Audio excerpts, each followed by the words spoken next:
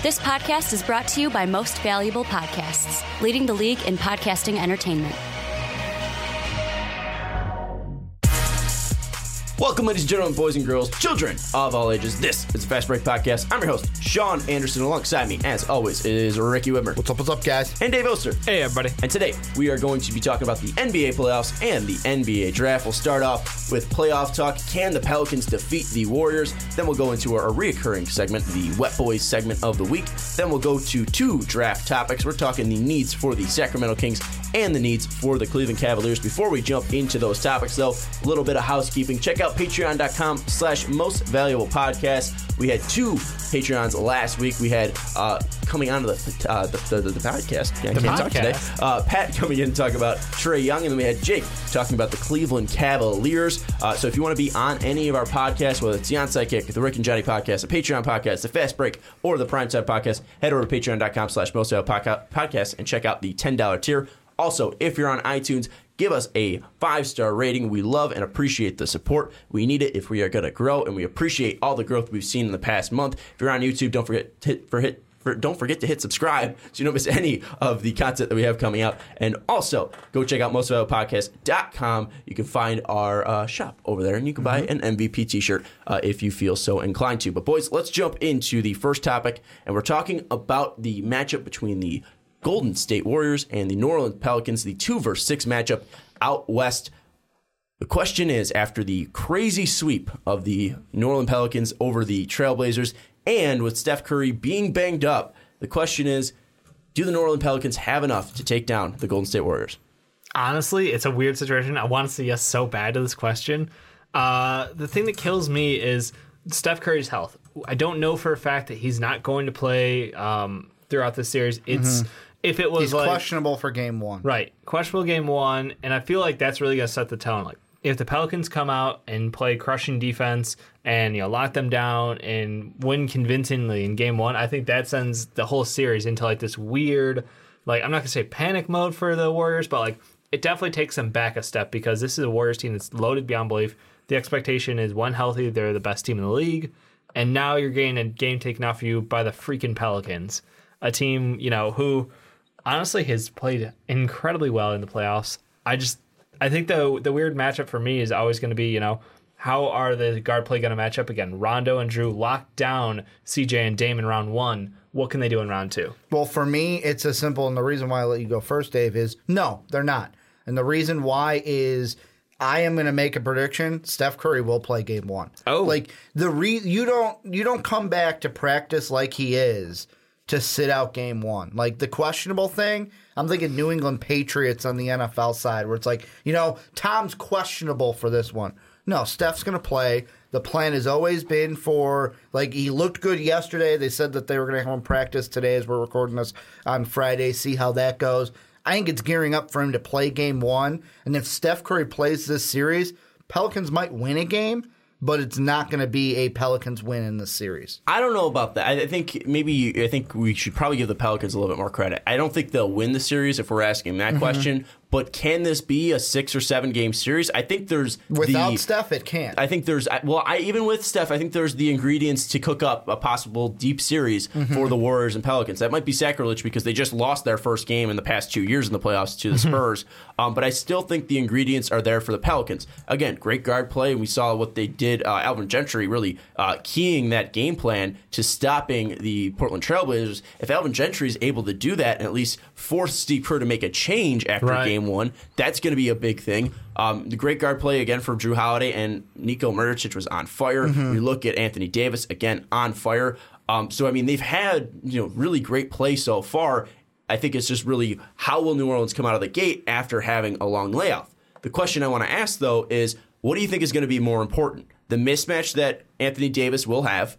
Because, again, there's no center play down low. And also, I mean, Draymond Green, while he's a great defender, I'm going to take 7-foot Anthony Davis over 6'9" Draymond Green because Anthony Davis is, a couple inches taller and quicker than Draymond Green. Absolutely. So, I mean, Draymond has more physicality, but I'm taking Anthony Davis. Anthony Davis probably, top 5 player in the league right now. You could even say top 3.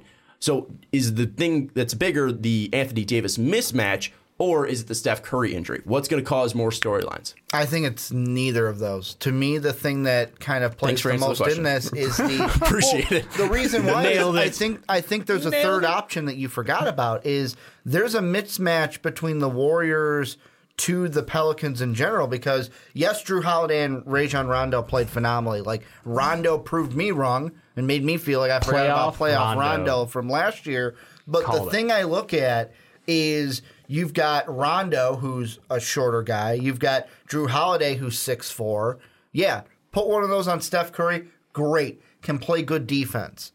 All right, who's going to guard Klay Thompson? Who's going to guard Kevin Durant? Are you confident in Niko Mirotic being able to shut one of those down? Like, Drew Holiday being 6'4", it's like Klay's got three, like, what? Like, he's 6'7", and then Durant's 6'9". They both have a height advantage on Drew. Yeah, but Drew has pretty good wingspan. I'm not super concerned about the guard matchup. I think it really comes down to the mismatch between Nico and KD. Like, that's one that can be taken advantage of. And I know they're playing, Solomon Hill's getting some minutes. They're rolling Etuan Moore out there. Like, it's a rotation at small forward. Etuan's small, though. That's the thing. I don't know that they have anyone who can match up to Kevin Durant to slow him down. I don't know if they're going to have some weird sets where, like, they're going to roll Anthony Davis out there on him. I'm just. But then who's going to guard? I don't. Draymond. Go ahead. Like, if Draymond can shoot you through a series this year, he deserves it. Like, that's my answer. Honestly, like, that's the matchup because I think what Sean said, like, Anthony Davis doesn't have a great. He has the advantage over Draymond by far. He can roll through that offense. I'm not super concerned there. Draymond, good defender. I think he'll probably hold Anthony Davis under 30. But like it's still Anthony Davis. For me, it's that we as Chicago people, we've seen Nico get abused defensively. We know how bad he has been coming off of screens, and no one sets better moving screens than Golden State. So I would be afraid. Pick and roll. I would be so afraid of Kevin Durant just taking it to Nico. You have to hide him out there in order to not get abused. Yeah, it's going to be interesting. I mean, you bring up the KD one, and that one really didn't think in my mind, even though we're going to talk about him a little bit later for Wet Boys. But I think that's another huge mismatch that I didn't even think of. I mean, so you look at this. I mean, we saw great guard play again from New Orleans, again shutting down probably one of the best backcourts in the league in CJ and Dame. But again, this is a much more deeper Warrior team. I mean, even think of the length of Iguodala and Livingston. Chandra Livindala. Yeah, and JaVale McGee, who's gotten a ton of minutes. Of course. I mean, he's playing in the middle. Again, a 7-footer there. I don't know if he's going to be able to match up with Anthony Davis, but still provides a little more length. It seems like again, the Pelicans are red hot right now. 4-0, just got off the sweep of the Portland. Was that because of the matchup they had against Portland, though, or was that because you honestly think they have the talent to? Was it just that New Orleans is a better team, or do you think it was just the right matchup for New Orleans? A little bit of column A, a little bit of column B, where it was like, the Pelicans played up for this one, but they also got the right matchup. They got possibly besides maybe the Spurs, but the Spurs even beat the Warriors, so I can't slight them. They won one game when most of us thought they would sweep. I think they just got the, how do I want to phrase this, the lowest, like, red-hot team, the team that was, like, the coldest almost, coming in, where it was like, Jazz and Thunder will be good, Rockets will beat the T-Wolves, but the T-Wolves can come in and play well, where it was like Pelicans, although I picked the Blazers because I thought the backcourt would be better. A lot of people thought that as well, besides you guys who both picked Pelicans. And the Pelicans just got a good matchup with, hey, it's Dame and CJ, shut them down, and what else do they got? They got nothing compared to us. I'd like to give some credit to the coaching, to be entirely honest with you. I think they game planned it so well. They pretty much were like, we're going to double Dame. We'll shut him down. Go ahead and beat us with someone else. I dare you. See how CJ can carry the load for the whole game. CJ played well, but CJ can't win a game on his own. Nurkic had moments, but he got in foul trouble often because that's the other thing you have to account for with Anthony Davis is with him down low in the paint, he causes contact like crazy. So with him there, with Rondo driving through the lane, like you get so many opportunities for fouls. And I mean, Draymond got in foul trouble against the Spurs a little bit in that series. Exactly. I think that's one of the things. Like I think matchup-wise, it was ideal because I think Drew Holiday had been slept on for the majority of the year as being one of the best two-way guards in the league. Obviously, like after his first month and a half, he really turned it on. And then Rondo, just playoff Rondo. And maybe this is an asinine question here, but I'm gonna throw it out there. You guys can shut it down. Which backcourt is better, a hurt Steph Curry and Klay Thompson or playoff Rondo. Again, it's playoff Rondo. And Drew Holiday. I'm going Golden State all day, every day. Really? All day, every day. Like, until you there's prove Steph me, Curry and Klay Thompson. until you prove me wrong. Steph, though. That's the thing. I'll take a hurt Steph over, not a hurt Steph over an 100% Steph, but I will take a hurt Steph. Bold call. I will take a hurt Steph. I'll take a two-legged LeBron James over a one-legged LeBron James. Okay. But I will take a hurt Steph over the majority of point guards in this league. That is how good Steph can be, especially in the playoffs. There's a lot of good point guards in this league. I get it. You're going. Is it that wide of a gap, Dave? I don't think there's that. Look, they're very good. They're very good, but they're also the best thing about the way the Warriors offense works is it's ball movement, it's pick and roll, and it's using the screens, how they so effective. So if getting switches for mismatches. That's pick and roll. So if they go through, and honestly, I think the one thing that they killed Dame and CJ on was they went over on the majority of screens, and then they had AD act as a floater. So he basically was playing off person and just able to kind of be in between. He's still guarding between them and the net. So that way, if they want to take the under, be my guest, you run into Anthony Davis. If you want to take the over, get chased and have to dump off to someone else, gives AD enough time because he's quick, like you said. He's quick enough to get back to his man. So I think that coaching will play a decent part into this if they're able to do similar things that they were able to lock down from the Portland series. I think it'll be closer. I still want to go with Klay and Steph, but I think the gap is slimmer than people expect because of the level of defense being played by Drew and Rondo. Well, and obviously that's going to slow down the guard play, but then again, we go back to Kevin Durant. Now, now maybe, again, this is a little bit crazy because he's so big, but I mean, it's not that much of a height difference. Would you put Anthony Davis on Kevin Durant or at least try it?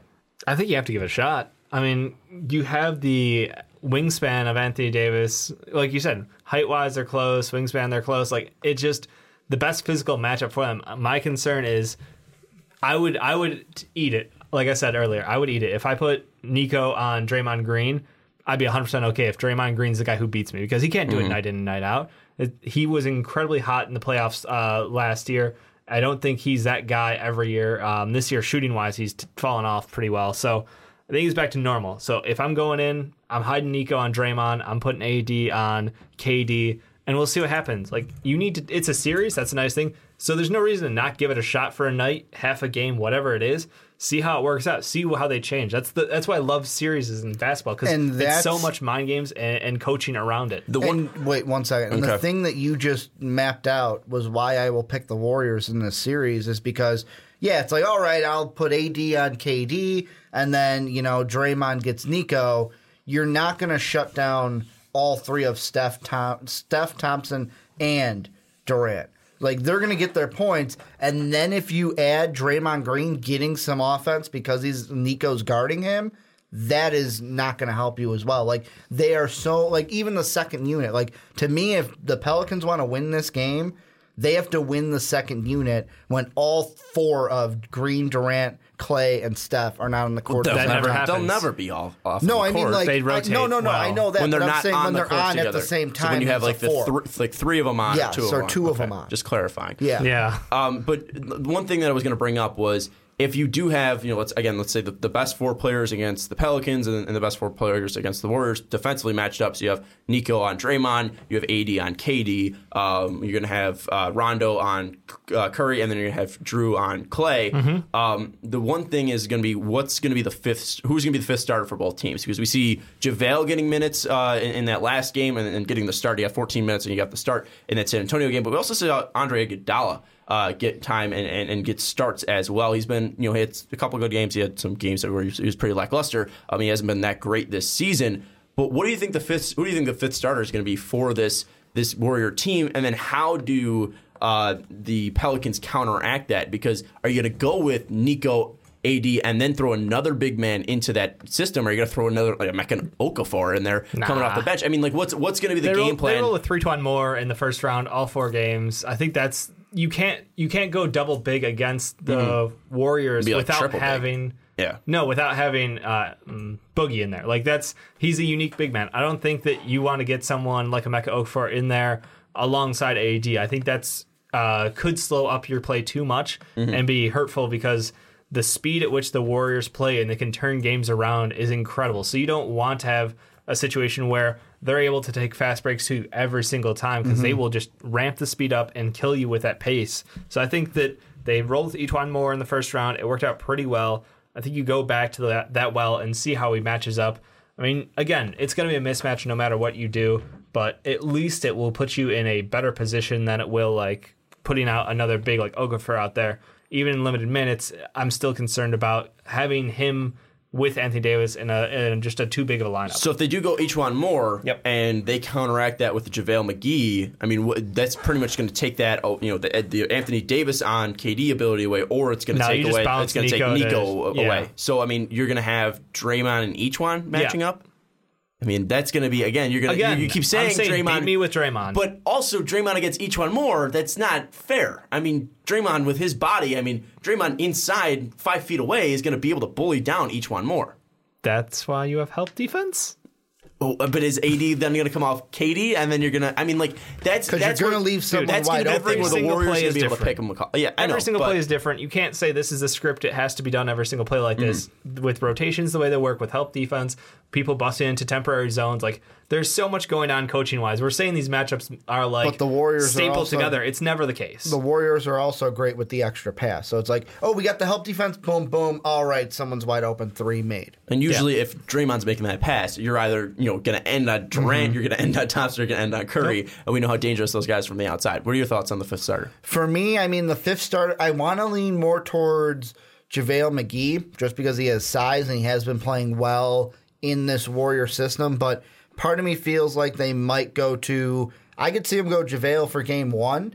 And then it's like, if they feel like they need more of an experience, go to a Andre Iguodala. Because, he brings the experience of being in playoff series and playing well in playoff series as well. So, I would maybe lean JaVale and then go to Andre if things don't work out in game 1. Because the big thing is, will Steph Curry even play game 1? I think he is, because I don't know why you're ramping up the practice with no, if there's nothing like, oh man, this looks really bad, he's going to play. And they feel very positive after the practices. Can I say one thing real quick? Go ahead. It's going to be, I am glad that Zaza Pachulia is not in the mix. Did not play any of those games against San Antonio. Maybe it's unprofessional, but I'm just glad. Because Kawhi was out. They didn't need him to guard Kawhi. I am glad not to see Zaza Pachulia in the playoffs. I hope we don't see him. But that was just a little remark I wanted to make. But Dave, Ricky's pretty confident that Steph's going to play game 1. Are you confident as well? I have no idea. 100%. It's seriously no clue. It's Steve Kerr. Like, he could play him, he could not. Do they need him to play game 1? Yes. No. Really, you're so locked in as Warriors are going to blow out this series. It's not close. No, but he needs to play game 1. No. It's only a blowout if he plays. If he doesn't play, the Pelicans, like I said earlier, it's a 4 or 5 game series if Steph plays. It's a 6-7 game series with maybe the Pelicans winning. This is if he doesn't. Of still a banged up Steph. Again, he could be ramping up that practice, but that does not mean he's not going to be better than no Steph. But also, I don't know. If he gets re-injured because his ankles are made of glass, do you want a banged up Steph out there? But then they would have no Steph. So But then also, let's go back to the 2015-2016 series. That was not Steph. The first couple games against Cleveland, he was not looking like the same Steph Curry. And then also the first game that he came back, I think it was in that against Portland. He sat out the Houston series. Or sat out most of the Houston series. I think he played game 1, then sat out the next 3, then came back in that first Portland game. I think he only put up 2 points, and we're like, all right, we're not ready to bring Steph back. I think that is definitely a possibility. And if you lose that first game and you bring Steph back, I think that's got to give the Pelicans an extra charge because, all right, Steph's down and we just beat them. And then if Steph comes back and they try to bring him back again, we already proved that if Steph comes back, we can beat him because he's not 100%. How I look at this series is a Warriors team, like Dave brought up, what if Steph gets injured? Well, you don't have Steph then. You didn't have Steph before. If you're very confident in his practicing, you feel like he's ready to come back. Having Steph out there is a good thing rather than having him not on the floor. But if he is not on the floor, 2 more days of rest, 3 more days of rest to where he can you shore could up be those down ankles. at that point. You could lose a game. You could lose 2 But games. are you that concerned? I thought this was the Pelicans are a blow-off opponent compared to the Warriors. Like I said, if Steph plays. So when he comes back and plays, then they'll 4-0. Well, Dave's saying if he sits out one game, then it's going to change that to they're going to have to win 4 straight. And then also if they have the momentum winning the first game, the Pelicans, and Steph Curry isn't 100%, does that change your mindset? Are you just saying if Steph Curry plays at all in this series, they're going to win every single game or close to every single game? I think he needs to play game 1. Now, if he sits out game 1, all right, it might not be the end of the world because even if the Pelicans go 0-1, the series is not over after 1 game. But if he sits out more than that 1 game, then I would be concerned, and then I would give the Pelicans a shot in this series. For me, I feel like everything I've heard, they're very confident in Steph Curry, looking like he's coming back. I think he's going to play game 1 because having him out here is better than not having him out there, and he is the linchpin in giving the Warriors an easier series against the Pelicans. So you're not worried about him re-injuring that MCL? Well, I mean, you can't worry about it that much because he can come back game 1 and re-injure it, or he can sit out 2 games and re-injure it. Like, it could be a freak thing that re-injures it. So I'm not even going to worry. It's how do you feel? It's a sprain. But it's how do you feel in the practices? How are you looking? Like, it would be different if they were like, whoa, we don't feel that confident in it. No, we're going to shut you down. But let's flash back. I mean, Steph Curry, how many do you think Steph Curry is going to say? I was going to say Flesh Curry. Do you think Steph Curry is ever going to say, no, I don't want to play? I mean, that doesn't seem in his nature. I'm not saying Steph. I'm saying the team. The team has said they're very positive, especially after yesterday's practice. We've seen guys hide injuries. I mean, if Steph's going to push himself in practice and look like he's okay out there, the doctors have no way to not clear him. I mean, again, if he's out there moving, he could still be in pain and grimacing. And then if he goes and starts trying to play at game level, near 30 minutes, that's where it's going to start aggravating himself. That's where he might not feel comfortable out there. Have we ever had that problem with the Warriors training staff? He was again going back to 2015, 2016. Those first 3 games against the Cavs, he was not Steph Curry, and then also going back to the beginning of that 2015, 2016 series, the difference he was not the same Steph. The difference there, you said Cavs. That means NBA Finals. There was no way he was going to miss a Finals game. Round 1, he missed 3. The 3 games, and then he missed all of round 1 this year. And then round 2, he came back for that first game and looked terrible, and then sat it out because he wasn't healthy. Right. Yeah. So you don't want a setback. That's the thing I'm thinking is you give him the extra day or 2 of rest and let him strengthen up. I mean, it makes a difference. But you don't want the setback, and then also the whole thing is Steph has proven before that he's always wanted to play. He's never going to say he doesn't want to play. And he's also proven that he's come back way too early. He came back too early in 2015, 2016 and showed that he wasn't the same Steph Curry. That's the point I'm trying to make. Again, he can be uncomfortable out there and, again, still want to play because he's the leader of this Warriors team. You got to put this into consideration also. This is a tougher second-round matchup than they had last year. I would say. Well, that was the Houston series in 2015, 2016. I would say this is a tougher matchup than they had last year because that was a Houston team without CP. But then just playing devil's advocate, I think just using logic, wouldn't you rather, again, for a tougher competition, rather be 100% than, 85%? I don't think it's going to drastically change over a couple days, but again, just saying that. If he's good enough to play, I would put him out there because I trust Steph Curry.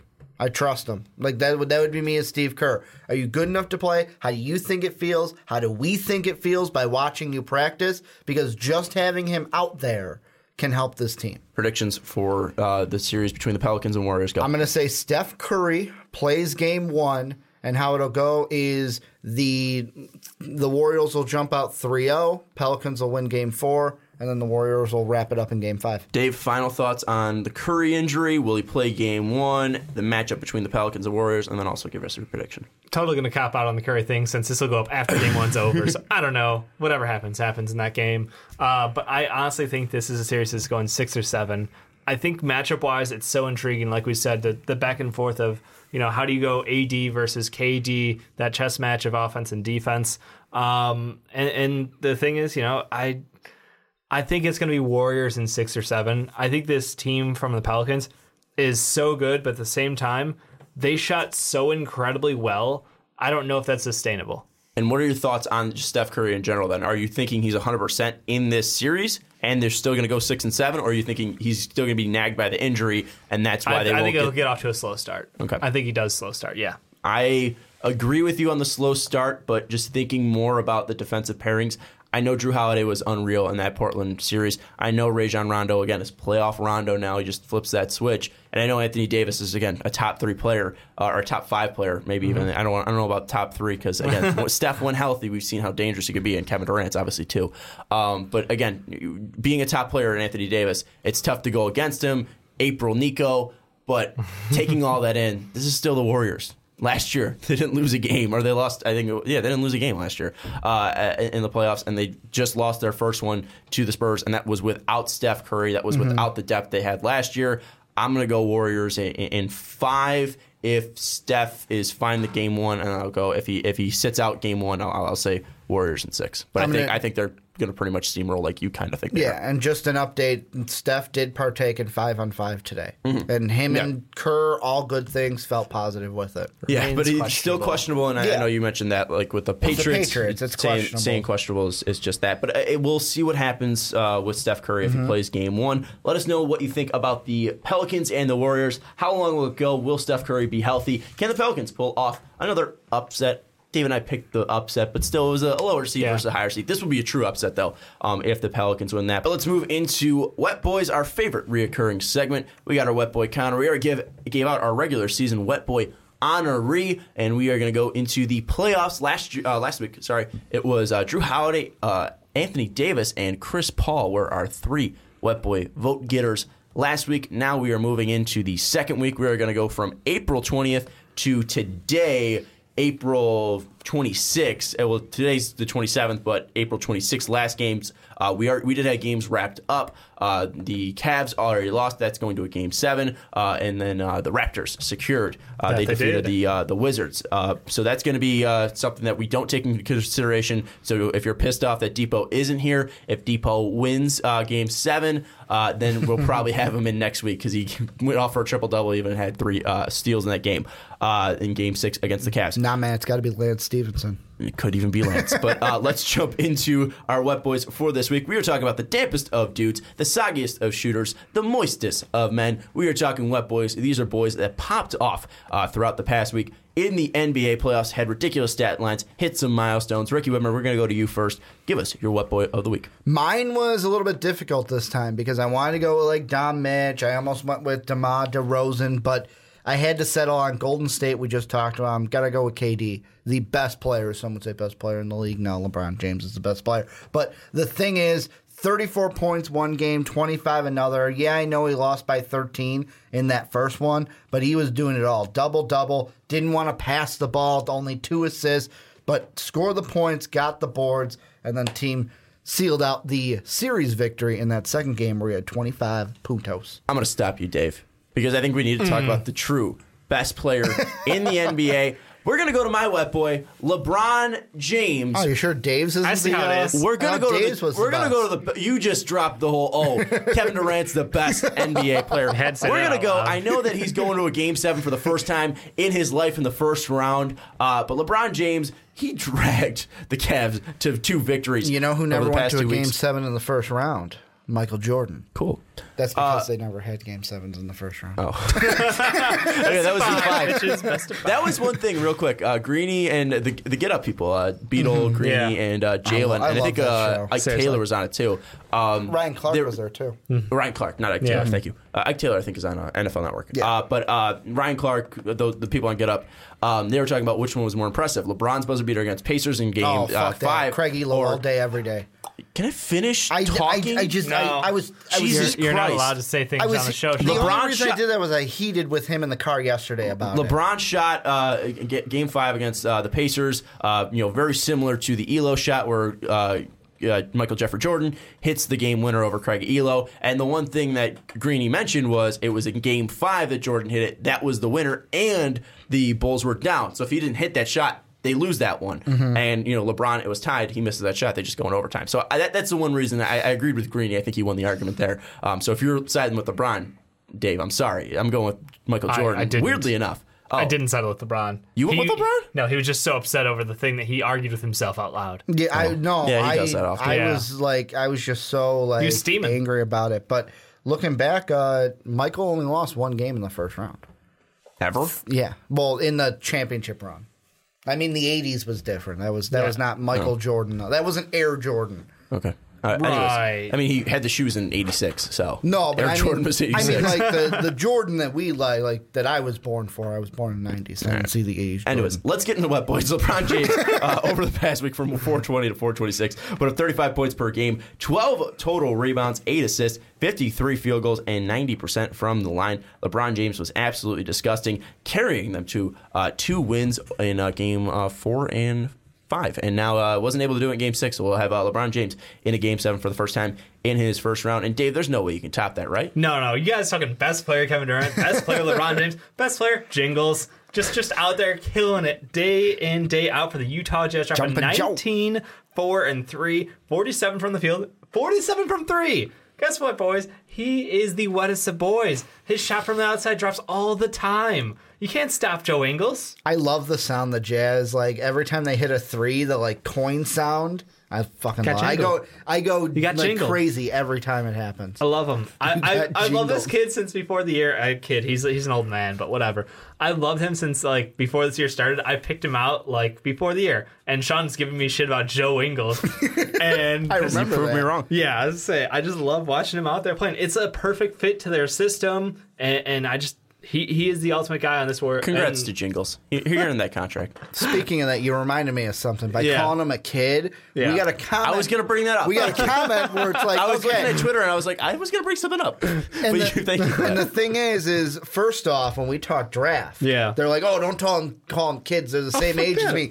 I'm 28. I think they're talking about me. Yeah, I know, but it's like they're kids to Dave and I. I can call if them. I was still teaching, which was my main profession at the time, they would be kids to me because I would be teaching them. Again, it's something where I am also just a kid. I'm 20 years old, so like, if someone called me a kid, I'd be like, yeah, it's acceptable. I pretty much call anyone How under. dare you call them? I live with my mom, and she takes care of my finances still. So like, I'm still a kid. But okay, Sean, I call anyone under the age of 40 a kid. Yeah. Like nothing's out of my reach. But right at the same time, Mark calls both Johnny and I man children. Yeah. So there's that too. I think there's a difference there. I think we can just settle though that this is probably the best week of Wet Boys we've ever had. We have the holy trinity of the greatest players in NBA history. No argument. 1, 2, 3 in one order. In KD, LBJ, and the God himself, Jingles. But so reading off in reverse order with Sean. Yeah. Well, 3, 2, 1. You got to go from worst to best. You know? That's what I said. We're going to go, let us know your Wet Boys down in the comments below. Well, let's move into the first draft topic, and we're going to talk the Cleveland Cavaliers. We're going to do the Kings in the next topic, but we talked a little bit about the Kings. We talked, how does Michael Porter Jr. fit with the Kings? And that one's still a little bit relevant because the Kings are picking 6, and that's kind of where we've put MPJ. 7th. Boulder 6. Picking 7. But still, MPJ's in that range. Probably might go a little bit earlier, but that one still fits. But we'll still talk about the Kings even outside of that 7th pick. We're going to talk about the team at 8, the Cleveland Cavaliers, getting that pick from Brooklyn. And this one's going to be interesting because are they going to be taking a player to play next to LeBron James, or are they going to be taking a player that's going to be the next star or the next guy that takes over for LeBron James? What are you guys' thoughts here? I'm leaning hard towards someone to add to LeBron James because I don't think he's going to. Well, it depends if he loses in Game 7. If he loses Game 7, you think you go for the rebuild? You go for someone like a Trae Young? If he loses Game 7, he's gone. So that's what I'm saying. You go for the rebuild. Yeah. That's exactly what I said. Yeah, I think that's what it's going to be. The reason why is because if he loses Game 7, I think he will be gone. It's not like is he? Won't he? It'll be. Fuck, you think it's we just have hard to. out? Yeah, it's like we have to because. We can't win with this, and he can't drag us to the final. He can't even get out of the first round, so why would he want to stay? Kind of a thing. Yeah, no, I think that's fair. But at the same time, it just feels like LeBron leaving Cleveland for the second time. I don't know. He won him a ship. Don't matter now. He can leave when he wants. Yeah, it still feels a little dirty. He did what he promised. I would go, regardless of LeBron staying or leaving, I would still probably lean, and I know I'm going to get shit from you for this saying this, Sean, but I would probably still go Mohamed Bamba there. Hell yeah. Oh, so now you're cool with Hell yeah. Bamba You saw him on the jump, 10? didn't you? I did see him on the jump, and I really enjoyed it. You saw him hit 9 straight threes in practice, uncontested? I really enjoyed it. He's top 3 now. He can hit threes. I like What was the thing how- on the jump from I like how Mo Dave Bamba? really quietly is like, I did see his interview on the jump. What was the thing with Mo Bamba? I didn't see him on. He was on the just talking about the draft. Oh, okay. Well, Yeah. I thought you were about to say, he was on the jump. No, he's a great. No, like, no, he it was wasn't just actually on great it. personality as well. Oh, okay. But plus, he said that he practiced with JoJo. And I was like, he likes Joel Embiid. So Right Dave's gonna there, like right him there. now. So you got a mentor built in. He's a mentor. We've been talking about the comparison that if he builds out, hey, maybe he's the next Joel Embiid. Look. We're throwing it out there, and they do need a rim protector. Yeah, and that's the thing. Like, I think even if LeBron leaves, fine. I still think Mohamed Bamba is a great piece for a team because, like you said, if he grows into his body, like he could be a monster, and his offensive game continues to grow. Yeah, I think he's got scary potential. But if LeBron stays, you now have that like guy who can hold down the 5, be your rim protector, but also has the ability to stretch the floor a little bit. I think the thing really comes down to like we're watching Kevin Love struggle horribly right now in the playoffs again, and it seems like this might be a common trend. So I think that, if he becomes a piece to move and you go Bamba, you've got a big to hold down. I think it could work out well. It's going to be interesting to see what happens. And let's look at the mock draft right now, and let's see the players that might be available. Right now, due to my last mock draft, we'll just go off my mock draft because it's the one that's first. Oh, okay. I'm also the host. We're going to use my mock draft. I'm glad you said because it's first, because I don't know what I would do if you said, because it's right. To be fair, I think we have... I also think mine's right. I think we have 7 out of 7 of the same players going in the top 7. Mm-hmm. Oh, do we really? Yeah. Okay, so then let's just go off that then. So still, my mock draft would have worked. Because Dave had Mo Bamba not in the top 10. You guys don't have to be butthurt. But anyways, from 8 down, players available: Mo Bamba, Wendell Carter, Miles Bridges, Colin Sexton, Shai Gilgeous-Alexander, Kevin Knox, Zana Musso, Robert Williams. Now they're trying to falling out of that range. Mm-hmm. In that 8 spot, is there any prospect outside of Mo Bamba you think them going with if they're at the top 7 that we had originally? Mm-hmm. Michael Porter Jr., Mikal Bridges, Trae Young, Marvin Bagley, JJJ, Luka, and DeAndre Ayton are off the board. There's 3 options to me at number 8. One of them is Mo Bamba, so 2 besides Mo Bamba. To me, how I think about it is if LeBron stays, there's 2 options. Do I go Mo Bamba, which is one that I would probably go with? But if he's off the board, let's say the Kings go with him, then it's like, all right, LeBron stays. Do I go with a guy like Miles Bridges, or if like a Mikal Bridges is there to fill in that kind of 3 role? Because right now on the depth chart, it's like, all right, we've got Jordan Clarkson and Jose Calderon who are point guards. Rodney Hood, JR, George Hill can be that too. Well, you got to also think about contracts. Rodney Hood, I think, is coming up and then too. it's like you've got right now CD and Korver are your 3. Look at that and I don't go, you dare throw shade at my boy Kyle Korver. Well, he gave a little hot sauce. He gave a little hot sauce. He's also 90 years old. But the thing is, shooting never ages. I feel like the 3 could be somewhere they go to. However, that's the same question if LeBron leaves. It's just different. If LeBron leaves, I think the 2 you look at is number 1, Colin Sexton then becomes the main target, because it's like, yeah, we've got Jordan Clarkson, but is he the guy we want to roll out there to be our main point guard? Or do we want to draft Colin Sexton and be like, you are now going to be the man who runs this offense, makes this offense go? And Clarkson's also a 2. I mean, he's more of a shooting guard. It could also be, we got our point guard, we're fine in Clarkson. Let's get that 3 because LeBron's not there, especially if a Mikal Bridges falls and is there at 8. Sean, you're dying inside. Clarkson's a 2. I know, but right now on the depth chart, he's a 1. Yeah, but the depth chart's wrong. Are you going off of who are you going off? ESPN. Okay, maybe they're wrong. Unless you go, unless you want to go George Hill at the 1. Well, he's like, more of a 1. I know, like George Hill, Jose Calderon. They're both tweeners. I would still take Colin Sexton over all 3 The point is you're That's starting fair. Jose Calderon right now, and that sends a message that you don't have a point guard. Yeah. Bingo. I think that's all. Like George Hill is the ideal 3 and D point guard for LeBron James. Yes, he's also on an awful contract that you're stuck with, so you're gonna have to deal with that. I agree with Ricky. It's Bamba, it's Bridges, and then it is Colin Sexton. And it's either bridge too. Like I'd take Miles or Mikal. We all have if he Mikal falls off the board. Yeah, so that's why I'm assuming the Kings won't pass on Mikal or Porter. One of those unless two will they be go gone. Bamba. Unlikely, but unless they do. Maybe they think Willie Cauley-Stein's not going to be there, and then maybe they look to move him, and they think Mo Bamba's the future. But let's say that. Let's say Mikal's on the board and Mo Bamba's on the board. do they go Mikal Bridges no matter what, or do they still think about getting a 5? Oh, man, that's tough because I think that Mikal adds to the team, but I don't know that he could ever be a 1 on a team. So if LeBron is done, I would lean towards potential.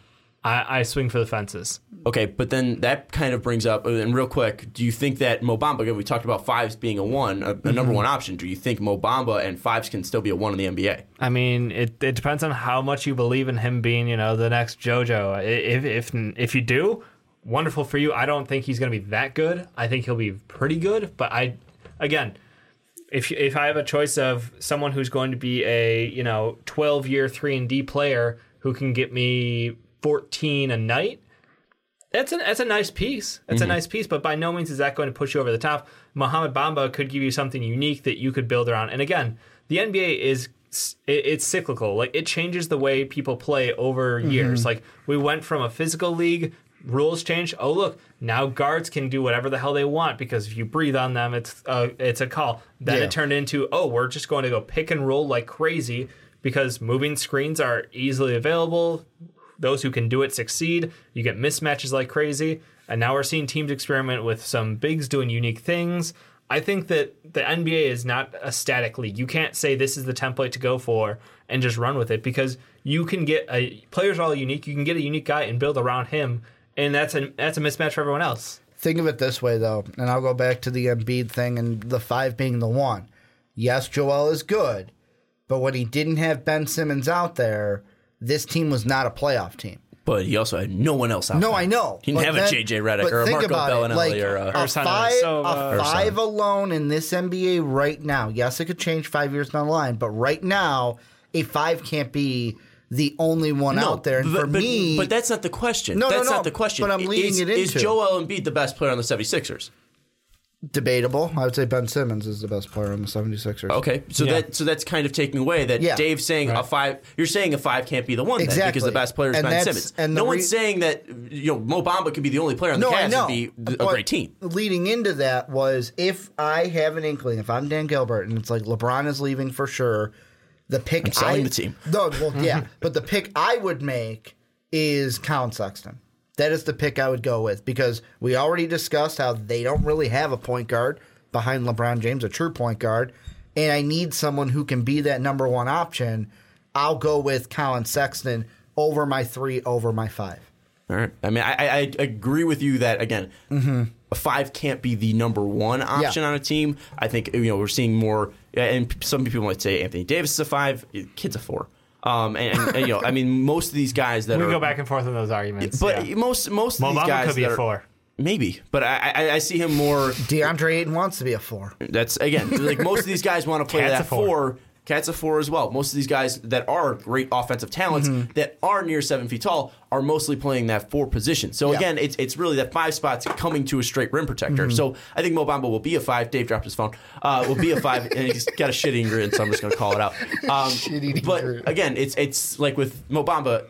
I don't think he's ever going to be a 1 on a team, but I think he still has the potential. If he's going to be drafted to a team that has LeBron James on it, they clearly need that rim protector help. They need to get rid of Tristan Thompson's contract by any means necessary, and they need to bring in a rim protector that can truly change that team. And we see Mo Bamba's length and athleticism and his wingspan be absolutely ridiculous and dominant in college, and I think that could translate to the NBA. Some people might say Hashim Thabit, but still, I think Mo Bamba with his wingspan alone can stop block a block at a shot a shot and a half. What is? You can block a shot and a half. Over a couple of games. So I think Mo Bamba next to LeBron James is the right pick, but I'm going to lead towards Ricky in the sense of I need a number 1. But I think a guy that we haven't mentioned yet that could be in this range, and he's never been a top 10 pick. I think recently, or he wasn't a top 10 pick in our last mock draft.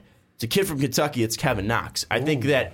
Again, he's very raw, but he's got the scoring ability to possibly be a number 1 option on a team. Now, I don't know if he has the consistency yet. I don't know if he has the true quickness to be a 1, but we saw spurts at Kentucky. We saw spurts throughout the year that he can, one, be a leader. He was a leader early on in the season for Kentucky, kind of fell off a little bit, and Shea Gilgeous picked that up. But Kevin Knox early in the season for Kentucky was a leader. He's shown ability from the outside. He's shown the ability to kind of show an all-around game. The only question is, will he be a scorer, or will he be an all-around player like LeBron is, where he's being able to distribute, being able to rebound, being able to be the leader on the team, both facilitating and scoring? That's the real question, is how much is he limited and how high is the potential? And that's the reason why he's not a top 10 pick, is because there's a lot of questions around him on what his fit is in the NBA. But if LeBron's leaving, I think Kevin Knox is at least in the discussion. I just want to throw his name out there. Well, I mean, the thing that comes, there's two questions to me that I want to throw out with that. Mm-hmm. Number one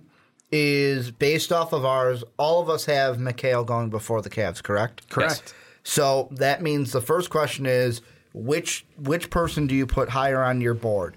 Do you put Miles Bridges or do you put Kevin Knox? That's the first question. You guys can go ahead and answer it. Wait, Miles or Kevin, basically. Oh. Bridges or Knox, who's your higher one? Well, there's two Bridges, so I just want to clarify. Yeah, Miles Bridges. Because McHale's already gone. I think it depends on the team. And I think that's the biggest thing. I mean, if I'm a team that's looking for a number one, it's Kevin Knox. Okay. But if I'm looking for a guy to play next to LeBron, or if I'm a guy to play next to Kevin Porzingis, Jesus Christ, Kevin Love, Kristaps Porzingis, yes, yep. I'm thinking Miles Bridges, just because again he's a good wing. He's going to be more consistent. He's going to be solid. He doesn't have that same probably potential, but also he's a safer pick. Let's put it this way: the situation is, we're talking about the Cavs, so you're picking for the Cavs. LeBron is staying.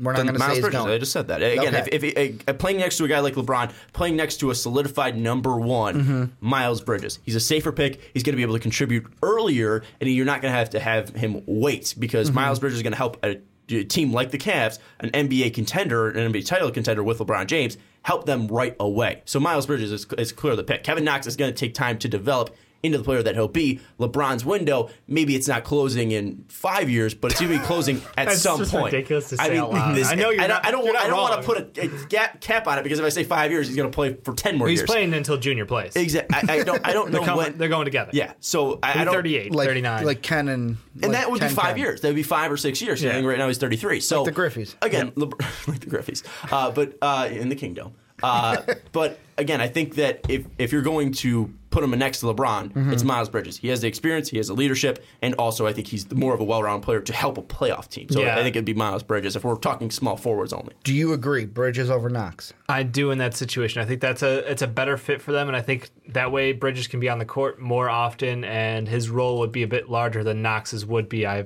have a fear that Knox would kind of shrink down minutes-wise, wouldn't get as much playing time with a solid unit, so he'd be more kind of put into a role early on, and we wouldn't get to see him develop maybe as much as he could somewhere else where he's given better opportunity. Now, here's the second question to that. So we've already answered Bridges over Knox. With LeBron staying on the Cavs. With LeBron staying on the Cavs. Now the second question puts in some new stipulations. Mo Bamba is also off the board. So now... He's on the board? He's off the board. Like, the Kings took him. Okay. So now the question... We're pretty unanimous that Bamba would have been the pick over him. So now the question becomes, in my mind, if you're the Cavs, LeBron is staying, do you go with Miles Bridges, or do you go with the next big available, which would be Wendell Carter? I would go Carter. Hold on, wait. The question's up. The last question, real quick. The last question was about Kevin Knox versus Miles. The first question was... If Mo Bamba's available, I'm going Mo Bamba. That's the point. No. We all were saying Bamba is the one that we would probably mock. Okay. So let me explain this. The first question... I'm being asked questions as the host. I'm just confused. Well, Ricky's saying 8 people are drafted before the Cavs go. I understand. Somehow. If Mo Bamba's not the pick, what small forward would you pair with LeBron? What small forward would you take if LeBron was leaving? Kind of. We said if LeBron was leaving, it would be Kevin Knox. And if you're going away from Mo Bamba, and then also if you're going to pair a guy with LeBron James at that 8 pick, and McHale or Mo Bamba's off the board, you're going Miles. Let me explain the thought process here. So we were debating between the 5 and the 3 if LeBron stays. So the first question was solidifying which 3 in our mind is higher on our big board. We each have the same thought process: Bridges over Knox. So cool. The 3 that we would pick would be Bridges.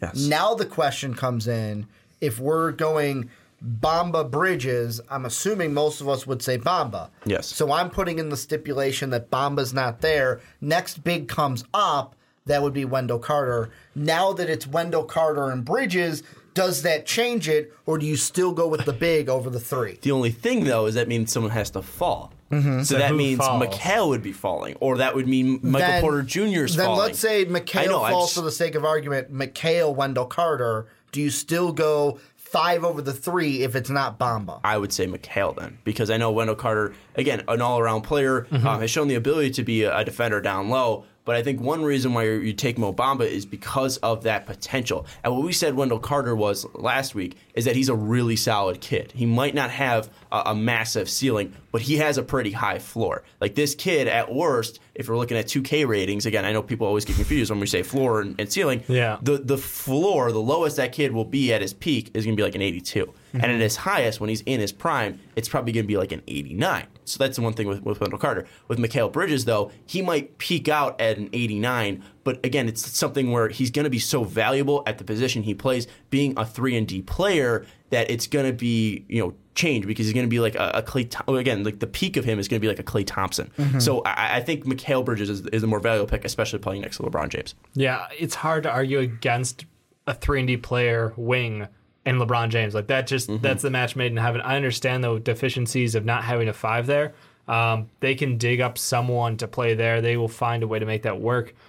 I like Wendell Carter a lot, though. That's the thing. Like I feel like, I still see like the potential to be like Al Horford-esque in his role. A solid rim protector, and I think without having someone like Bagley next to him soak up boards, his numbers would look better there as well. So, it's just LeBron James in 3D wing. Like I can't go away from it. I'd be lying to myself. I think we should have made probably 2 videos of this. It should probably be which prospects best fit the Cavs with LeBron James, and which prospects best fit the Cavs without LeBron James. You missed out on more content. But too late in this one. We're already we'll probably hit that one up right around the draft time. when it gets closer with the rumors. Kevin Love being traded and LeBron James leaving. But let's stick on the topic and let's talk about which prospects best fit with the Cleveland Cavaliers, and let's kind of say, hey. We'll break it up kind of again. Go ahead. We've seen Cleveland get pretty lucky in the lotto before. Mm-hmm. Ooh. What if they get the number 1 overall pick? Jesus Christ. The Bulls are getting number 1 overall pick. If I ever said that. Jesus Christ. Can you just have fun once on a segment?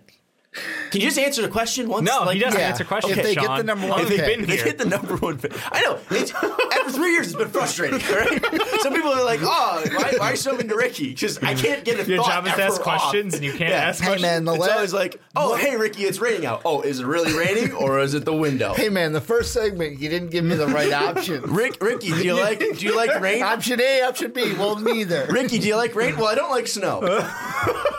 Like, it's not too far off. That's just what happens. Anyways, let's come back. Let's say Cleveland gets lucky. They win the lotto again. They're the number 1 team. This is going to be first who best fits the Cleveland Cavaliers at number 1 without LeBron James. Give us 3 prospects that you probably think would fit with Cleveland Cavaliers without LeBron James, and rank them 1 to 3. Luka, and Luka. No. Okay, so Luka's 1 for Dave. Luka, let's go to Dave first. What do you think, Ricky? I have mine. Him and Han over there. I'm going to start at 3. There's a deep sigh. Well, Dave already started. So I already dropped my Dylon rant. Go ahead.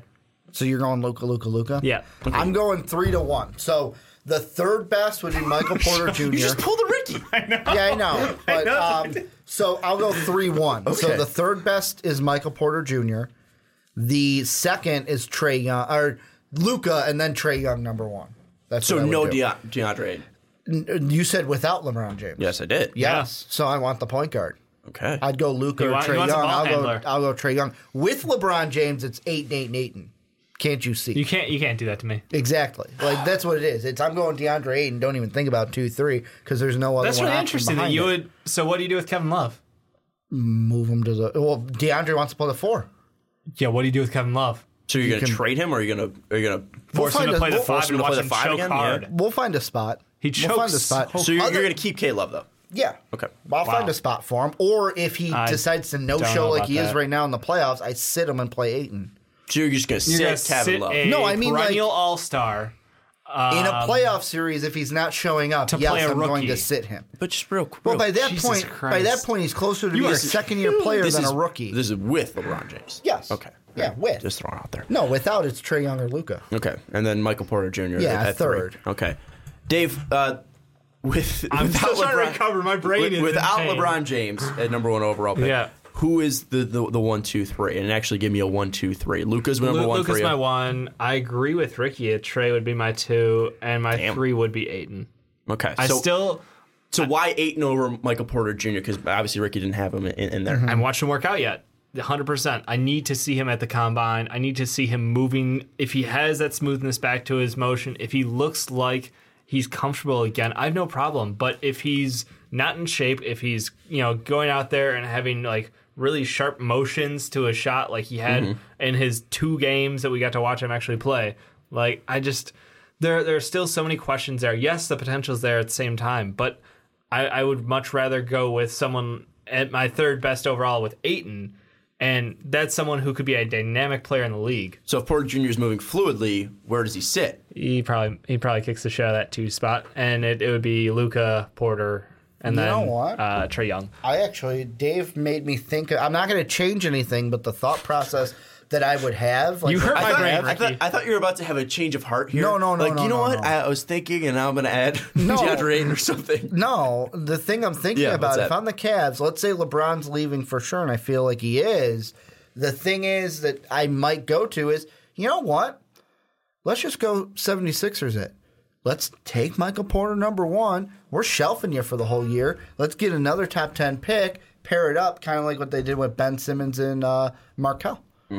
I mean, you're the Cavs, so Ooh, and actually, it's the weak East. You're the Cavs, so you let K-Love go back to Fat K-Love as the number 1 option on a team. He'll drop 20 and 10 on you, no problem. Then you move him while his value's high. Yep. You get George Hill, Kevin Love. I think Jordan Clarkson will be around. Maybe Jeff Green will want to stick around. Larry Nance. I love there you Nance. go. That's your starting 5. That is a dope team. TT because LeBron got him in the contract. And I like left. where you're going with this, Ricky. I like where you're going. All right, so now you, without LeBron James, we're picking Michael Porter Jr. and then redshirting him. No, I'm just saying I'm it could still be an going option. Okay, I'm still saying. I'm saying it's an option that I just popped. Without LeBron, what's the options? Without LeBron, Or I'm sorry, with LeBron. James. What's the options?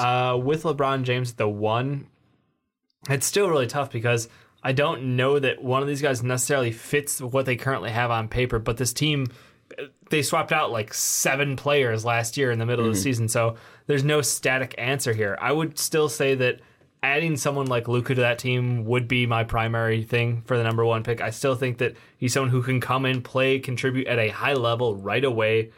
After that, I would go Ayton and Jaren Jackson. Ooh. I like Jaren Jackson better than Bagley. Jaren Jackson at 1. Would it be crazy if the Cavs went taking Luka out of it, just so Luka's 1, but then that second saying, you know what? Ayton and Triple J don't fit what we want because we have K-Love. Screw it. Well, Bamba's the one we take. Oh. Well, Triple J does 5 well. He is the best rim protector in the draft. And Jackson, I think, would fit better for the Cavs timeline because, again, he showed that he could working with a good team in Michigan State.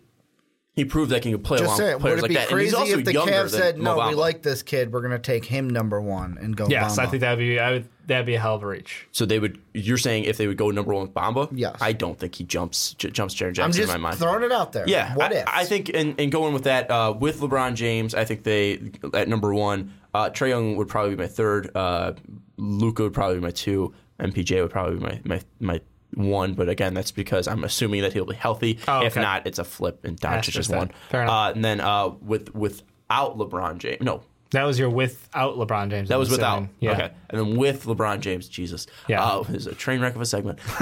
With LeBron James, I'll go Ayton, Jaren Jackson. I agreed with you on that one, so that's why when you said it, I didn't know if you were going to say it. Something about the consistency there. And then I'd go Luka 1. Yeah.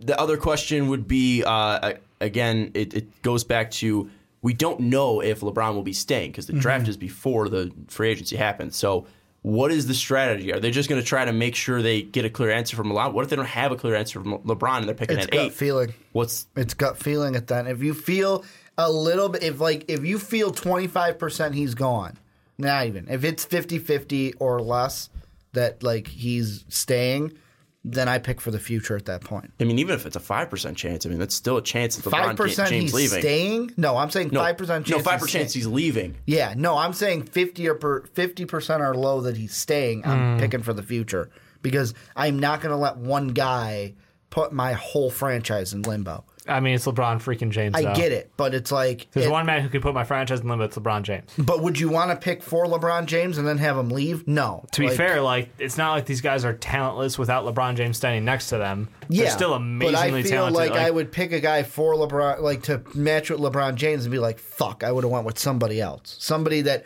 could have had more potential that I could have worked with. That's a discussion. Kind of like a, hey, I wanted to go with Victor Oladipo, but the front office talked me into going with Anthony Bennett. Real quick, what's more likely? They take the pick at 8 or they trade it?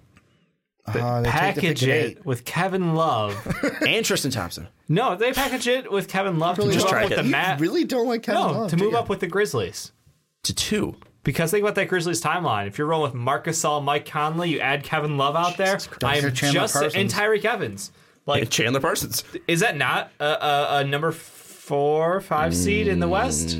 With their health, no. 4 or 5 seed in the West. With their health, no. I know. And with JB Bickerstaff? But is that a team who would make the trade? Maybe. Maybe. We'll see. Do they make the trade or they make the pick? Oh, they're picking all day, every day because LeBron's leaving. Yeah, gotta make the pick. All right. Let us know if you think LeBron's leaving and what prospects best fit the Cavs with and without LeBron James. Let us know in the comments down below. Let's move into the final topic here on the Fast Break Podcast. Again, just real quick, check out patreon.com/mostofoupodcast if you want to be an MVP podcast, whether it's the Fast Break, the Primetime Podcast, the Onside Kick, the Ricky Johnny Podcast, or even our monthly Patreon podcast. Also, check out mostofouspodcast.com if you want to check out some merch. But boys, let's get into the final topic. We're talking about prospect needs for the Sacramento Kings. We talked just recently about the Cavs, and we also did a topic a little bit earlier in the season about why Michael Porter Jr. is the best fit for the Sacramento Kings. We were doing a little bit of a hot take, just getting some names and teams flowing around, but it's kind of fallen to Michael Porter Jr. territory for the Kings, where they've landed in the draft lottery. So right now, at this moment, with all the questions about his health, whether and don't bring up, what if he comes, healthy to the combine? This is at face value what we saw in the tournament, what we saw out of Michael Porter Jr. and his injury. At the slot the Sacramento Kings are slated to pick, do they go Michael Porter Jr. if he's available? I would. And the reason why is in this league, the 76ers have shown, and the Kings, with one player, whoever they pick here at number 7, are not making the finals. Probably not even making the playoffs. So no matter what happens, I'd pick MPJ, even if I have to shelf him the year, give him that full year to get better, and then I get another top 10 pick to add with him. I mean, that's... They could do it. They're the freaking Sacramento They're the Kings. It's like if you're not winning the finals or going to the playoffs, why not? And you're getting a guy... Like, the thing with Michael Porter Jr. is before the injury, we were saying, best kid coming into college basketball, going to be the number 1 pick. Then the injury happened. So if I give him a full year to just say you're not playing... And you have Harry Giles' rookie year being this upcoming year. So you have 2 number 1 kids out of high school. Yeah. I don't know. It's a lot of talent and potential, but both guys with major no injury concerns. And injuries. Yeah. But, I mean, again, look at the Philadelphia 76ers. I mean, well, maybe not totally the same way because, I mean, Ben Simmons and Markelle Fultz still performed in college. Yeah. But still, again, they didn't have that performance in their rookie year. And obviously much different because both were number 1 picks, and these guys are going to not be number 1 picks if they're Michael Porter Jr. and Harry Giles. But the one thing, again, it's something where if Michael Porter Jr. is available – for really any team, he's definitely on the board. It's just how concerned are you about those injuries? The red shirt idea is definitely out there. And I think that if he's on the board, I think that he can add a different level to this Kings team. You look at the starting lineup so far, clearly number 1, the number 1 starter for the Kings going for the future at point guard is going to be De'Aaron Fox. Yeah. At that 2 spot, it's going to be Buddy Hield. At that 3 spot, Bogdan Bogdanovic had a fantastic year, looking like a great three-point shooter from the outside, looking like a great 3-and-D player as well. Bogdan might have stolen away that 3 spot, but we've talked about Michael Porter Jr., and some people yelled at me for saying that Michael Porter Jr. is a 4 and not a 3. Again, this was taking what we saw from that Missouri game. He did not have quickness. He did not have that explosiveness that made him look like he could be a 3 in the NBA. So right now, taking in this injury and taking what we know about Michael Porter Jr., he would play that 4, kicking out Scala Bissier and possibly Harry Giles from that starting lineup. And then at the 5, it'd be Willie Cauley-Stein, but also Willie Cauley-Stein's contract is coming up soon, and with the youth they do have in those bigs, in Scale, Michael Porter Jr. if they take him, and Harry Giles, it's definitely going to make that team have a ton of potential, but will it make it cohesive? If you're going for a cohesive Kings unit, does it still go back to Michael Porter Jr. in your mind, or are you going to go with a glue guy and maybe a Mikal Bridges, a guy that can possibly play that 3, and Bogdan, even though he was great, could possibly move to the bench as a 6-man? No, I think actually Buddy's the one who eats bench on this one. Okay. Bogdan goes to the 2, and Porter's just... There's something about this Kings team where I feel like they need a guy to put them over the top. If you add another guy like Mikal, it could turn into a situation where they're a good, not great team. Like, that's where their development could top out at. If you don't have that one guy, like, De'Aaron Fox looked clutch as fuck at the end of the year. Like, this kid looks like he could have something special. But if it was just as that little bit of the Aprils that everybody sees, the April end of the season when everybody starts to have little bit, signs of hope. Like Malik Monk didn't get to play all year, and then look what happens when you give him a little time. He's dropping shots from everywhere. I just get concerned when rookie players pop off late in the year like that because I don't know if it's fool's gold or not. Like, I think the team's kind of playing for nothing almost. I think De'Aaron Fox is a very good player. I don't know if he's going to be, the best player on the team to lead a team to a championship kind of thing. Now, but does he need to be? Well, that's what I'm saying. That's why I'm leaning more towards you go for a guy with higher upside potential and Michael Porter to be a star. But yeah, I think Mikal, like we said, I think he fits better as he's a solid 2 on a team. I don't think he'll ever be a number 1. The question is, I get why you're putting Michael Porter still available, because in your mock draft you were the only one that had him available at 7. Do you still think there's no way the Bulls draft him? Because to me, I think if Porter's there at 6, he's gone. He's a Bull. Again, if you're saying that you're going to redshirt him, then possibly. But again, I'm looking at Michael Porter Jr. from what we saw at Missouri. I understand that he can become healthy. He can become the player that we saw coming out of high school. But I did not see that quickness at all, that flexibility in his hips, his ability to switch on defenders, his ability to move freely and flowly at all in any of those Missouri games. He looked slow, he looked downtrodden, and he looked massive out there. I mean, the kid's 6'11". Like, the kid's huge out there. He's more of a 4 in my mind than he is a 3. The only reason he's this high is because Kevin Durant exists. Like, can we just say that frame-wise, that's what people are praying for? And that's been an early projection for him. Like, if he hits his absolute ceiling, it's KD. That's what I'm saying. That's what. Yeah, and with his shot as well. Yeah. That's the ceiling of Kevin Durant. So, I mean, again, I don't think he plays at 3. Because probably not. Because I'm sitting here thinking that with me, I entertain the question because you kind of asked it, and it's like, okay, there's no for sure thing that he will be gone. But in my mind, proud of you. I mean, Zach LaVine is going to be, like, he's been out saying that he really wants Michael Porter Jr. I think how the draft will fall out, the Bulls will take him at 6. To me, it comes down to, if you're the Kings, do we go with a Mo Bamba? Because do we think that Willie Cauley-Stein is going to be the guy at the 5 for the future, or do they go with a 3 like if Mikal Bridges is there, if a Kevin Knox is there, if a Miles Bridges is there? Real quick, I mean, with the Bulls, I want to throw this out there because if you're going to draft Michael Porter Jr., because this is going to affect the Kings, so this is why I bring up the Bulls. If the Bulls are sitting there and Michael Porter Jr. is on there and Mikal Bridges is on there, again, I know that people love the potential of Michael Porter Jr. And again, if he's healthy, but that's a lot of ifs. And also, if he's not healthy, his position in my mind is a 4. Where's he going to play? Where's Laurie going to play? Is Markkanen going to move to the 5? From what I've heard, like, the whole thing is to trade Rolo. So trade Rolo, but do you feel comfortable at Markkanen at the 5?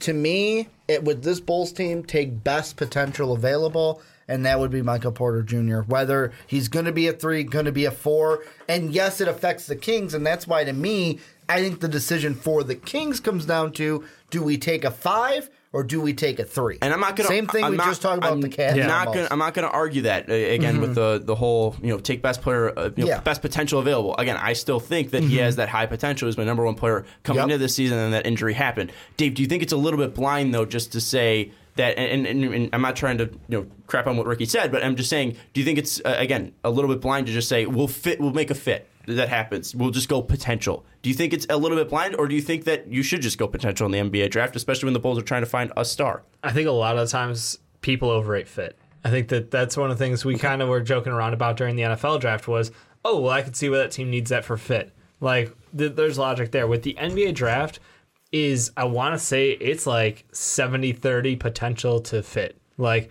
if this player could be their top end, if they fully fulfill their potential, they're all of them could be all NBA, all whatever. But at the same time, you have to look at like, all right, well, where's the floor? Where's the expectation reasonably at? Where's the best case, worst case? Like, all of that shit matters. So that's why I'm thinking like fit at the end of the day, like that means that you believe that these people on your team are cornerstones, will be there regardless of whatever happens with your organization, your coaching staff. Those are the guys. Like, if you're locked in with, for example, a team. The problem is this Kings team is so young. Mm-hmm. They've got so many guys who potential's there. That's why they drafted them. But out of that team, I would say the only guys who are like staples in my mind are De'Aaron Fox and Bogey. Like those two. I think you could throw Buddy Hield in because Buddy again, could be. Thank you for putting some respect on that name. Real quick, Hield didn't start that many games. I think he only started 13 this year, and he saw an uptick in his production. He was more productive from the 3-point line. Went a little bit down from his field goal percentage. Was a better free throw shooter. I think he also went up 2 points per game. I mean, he still was a little bit more productive. But your bench shooting guard really shouldn't be a strong consideration in your draft. That's all I'm saying. But also, there's no shooting guard that warrants a take right now, but still. This is also a focal point of a major draft in their mind. And again, Buddy Hield, before De'Aaron Fox was there, when he first came over, looked like the Buddy Hield show. The guy. So I'm just saying that I think they were also trying to figure out the fit of having Bogdanovich, having De'Aaron Fox, who struggled a little bit at the start of the season, but then really finished on strong, 13 points per game, 4.5 assists, a steal a game, 3.1 rebounds per game, shot 30% for the field, which for De'Aaron Fox is good, and then shot around 41% from the field. So again, De'Aaron Fox came on a little bit at the end of the year. So again, you're just trying to find how these guys fit, adjustments to the NBA. That was Bogdanovich's first year in the NBA. Mm-hmm. That was Buddy Hield's first full year with the Kings. That was De'Aaron Fox's first full year with the Kings. You're going to have more adjustment with Harry Giles as well. Coming back to that, though, again, I think that Buddy Hield's safe on the team. I'm not moving Bogdanovich. I'm just saying that you don't avoid one of the most talented players in the draft because you've got a guy who you think is safe. Well, unless I've got someone who is a staple, like let's go KP. To this real quick. Okay, let's go to this real quick, though. If this is all about potential, then why isn't Michael Porter Jr. already off the board in the top 5 picks? How is he even falling to the Chicago Bulls at 6? If this is all about potential, a guy that was the number 1 player in high school. 70-30. I said 70-30. Okay, but again, if we're talking about potential, Michael Porter Jr., again, if we're saying his top end's Kevin Durant, even if it's near impossible for him to hit that. Yes. Yeah, again, body-wise, if his top end's Kevin Durant, how is he not a top 5 pick?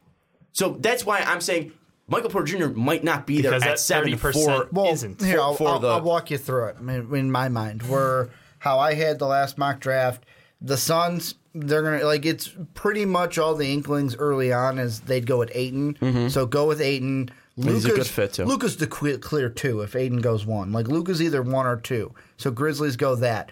With the Mavericks, yeah, you could go Porter, but you have Harrison Barnes, you have Dirk Nowitzki right now. So what are you going to just play? I don't think you're going to play Michael Porter, but you're not worried about Dirk right now. If I'm going to draft for just a power forward, I'll take Marvin Bagley for that because he's a power forward and he's playing at that position very well in college. Then with the Hawks, it's, I want to go with a big, probably center, a 5'4" kind of a guy. Go with Triple J. Why? But wait, do you think that Taurean Prince the Hawks could be the first one that could go Michael Porter? Really? I just think they would. Because I think if the Mavericks' plan is to, hey, let's redshirt the kid because Dirk isn't for sure coming back next year, and also you shouldn't be worried about what Dirk Nowitzki's going to be doing. I love Dirk Nowitzki. He's going to be a lifetime Dallas Maverick as he should be, but Dirk should realize that Michael Porter Jr. or drafting the guy to replace him is not a big deal. And if, again, this is all about potential, let me finish. If this is all about potential, why wouldn't Michael Porter Jr. be going? Then what do you do at the 5? You're going to bring back Salah because Nerlens ain't going to be coming back. Okay, but why do you need to address the 5 right away? If this is about potential, why does it matter about the fit? This is what the whole argument's about, is about potential. I don't think the Mavericks are the team. I don't think it all depends on what. Not everyone's one's going to do the 76er mind, like, what's the word I'm looking for? Thought process of let's redshirt the kid. I don't think the Mavs and Mark Cuban and that whole they're not going to do that. They redshirted those kids because they weren't healthy to play. Yeah, it wasn't a redshirt because that was the plan. They redshirted because they weren't healthy. Michael Porter Jr. is not healthy. That's why he won't play. But they had the thought process, like even with Joe. Hey, he had some injuries in college. Fuck it, we're going to draft him. And if he's injured now, we're just going to sit him. He was still hurt. And that's the thing. Like that was. I don't think Michael Porter will still be injured by the time we see the end of the combine. And that's the thing of we don't know. I don't think so. They could do that. I don't think Dallas would. I think they would go with a Marvin Bagley. I think the Hawks would be afraid of that also. Do you think that Taurean Prince warrants? No, we can't draft. Taurean Prince is our guy, so we're going to stow away. I'm not saying that comes into it. I'm saying they'd be afraid of that and then go Triple J. Again, like you said, if we're going about potential, drafting a guy like Michael Porter Jr. does not mean Taurean Prince can't play on our team. You can slide defensively Michael Porter Jr. over the 5, John Collins to the Michael Porter Jr. to the 4. I know where you're going with this. John Collins to the 5, and you could keep Prince at the 3, and even then, Prince could still come off the bench and be a 6-man. I mean, we don't know the top level of Taurean Prince. Again, he was also on a bad team getting a ton of usage. So, again, he looked like a real promising NBA player, but is he a starter? I don't think that's surely defined. I'm just saying, if this whole thing's about need someone to run that team, like run that offense. So then why wouldn't Michael Porter Jr. be the pick? Because I understand Trae Young can run it better. Who's a point guard? Like Trae Young can run it better as the point. The top is Kevin Durant. Again, we're just trying to come back to. Well, Trae Young is Steph Curry. We're trying to get back to the Kings. My point is that Michael Porter Jr. If we're talking about potential in the NBA draft, this kid is not going to be there for the Kings.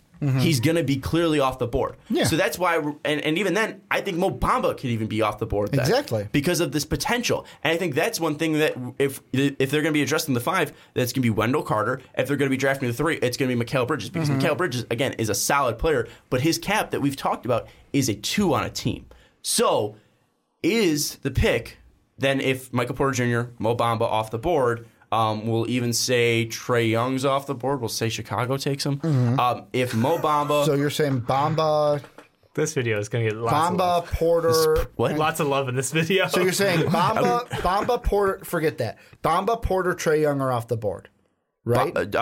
1, Ayton goes to the Suns. Okay. 2, Doncic goes to the goes to the Grizzlies. 3, we'll just put Bagley to the Mavs. Okay. 4, Hawks go Porter. Okay. 5, Magic go Trae Young. Okay. 6, Bulls go Bamba. Okay, if that's what I'm dealing with right now, my thought process for the Kings then becomes: do I take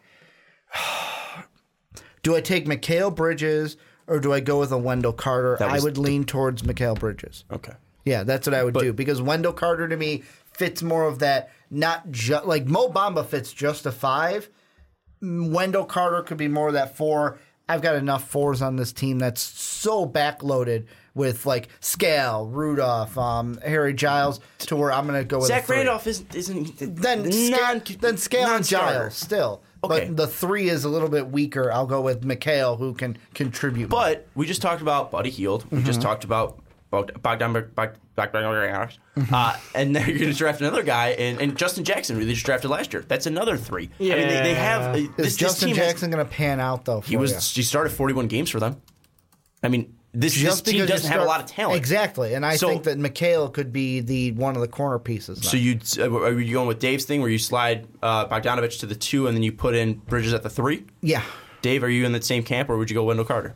I would likely stay away from the center. I like Wrigley Cauley-Stein. Like, I know a lot of people, it's mixed on the Kings stuff that I've seen, whether they think they should re-sign him or not. I think a lot will depend on the price point. But I still think he's a quality 5. I think he's athletic enough to run the floor. I think he's young enough to fit the timeline. I don't see any reason to move away from him purely just to go take a swing at somebody else. So, no, I would go with the 3. And according to Hoops Hype, we got Cauley-Stein 2018-2019 is going to be the final year, and then they have a qualifying offer in 2019-2020.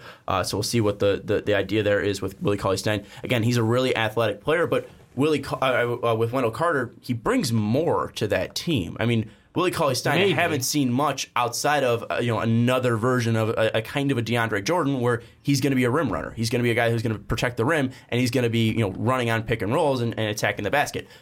Wendell Carter Jr. brings passing ability, brings more. I think more evolved game offensively, and I think he still brings defense there. I think he probably brings more traditional defense than being a traditional rim protector that you have at that 5. And also, we're depending on Harry Giles, who again I know took the year off and is very promising so far, but we don't even seen him in a game yet, so that doesn't mean he's going to really turn around. Hoops. And Scale, I think Scale might be more of a bench player from what we've seen. And the talk is, even from some Kings writers, is that Harry Giles, who again hasn't played a game, could even kick Scale out of his starting position. Oh yeah, I'm already got that as a lock. Sorry. So that's the thing is that I think Wendell Carter might be more just more of a need, because he's going to make your team more diverse. Where if you look at a guy like Mikal Bridges, I already feel like Bogdanovich already plays that position pretty well, and already kind of fits that role of 3-and-D pretty well.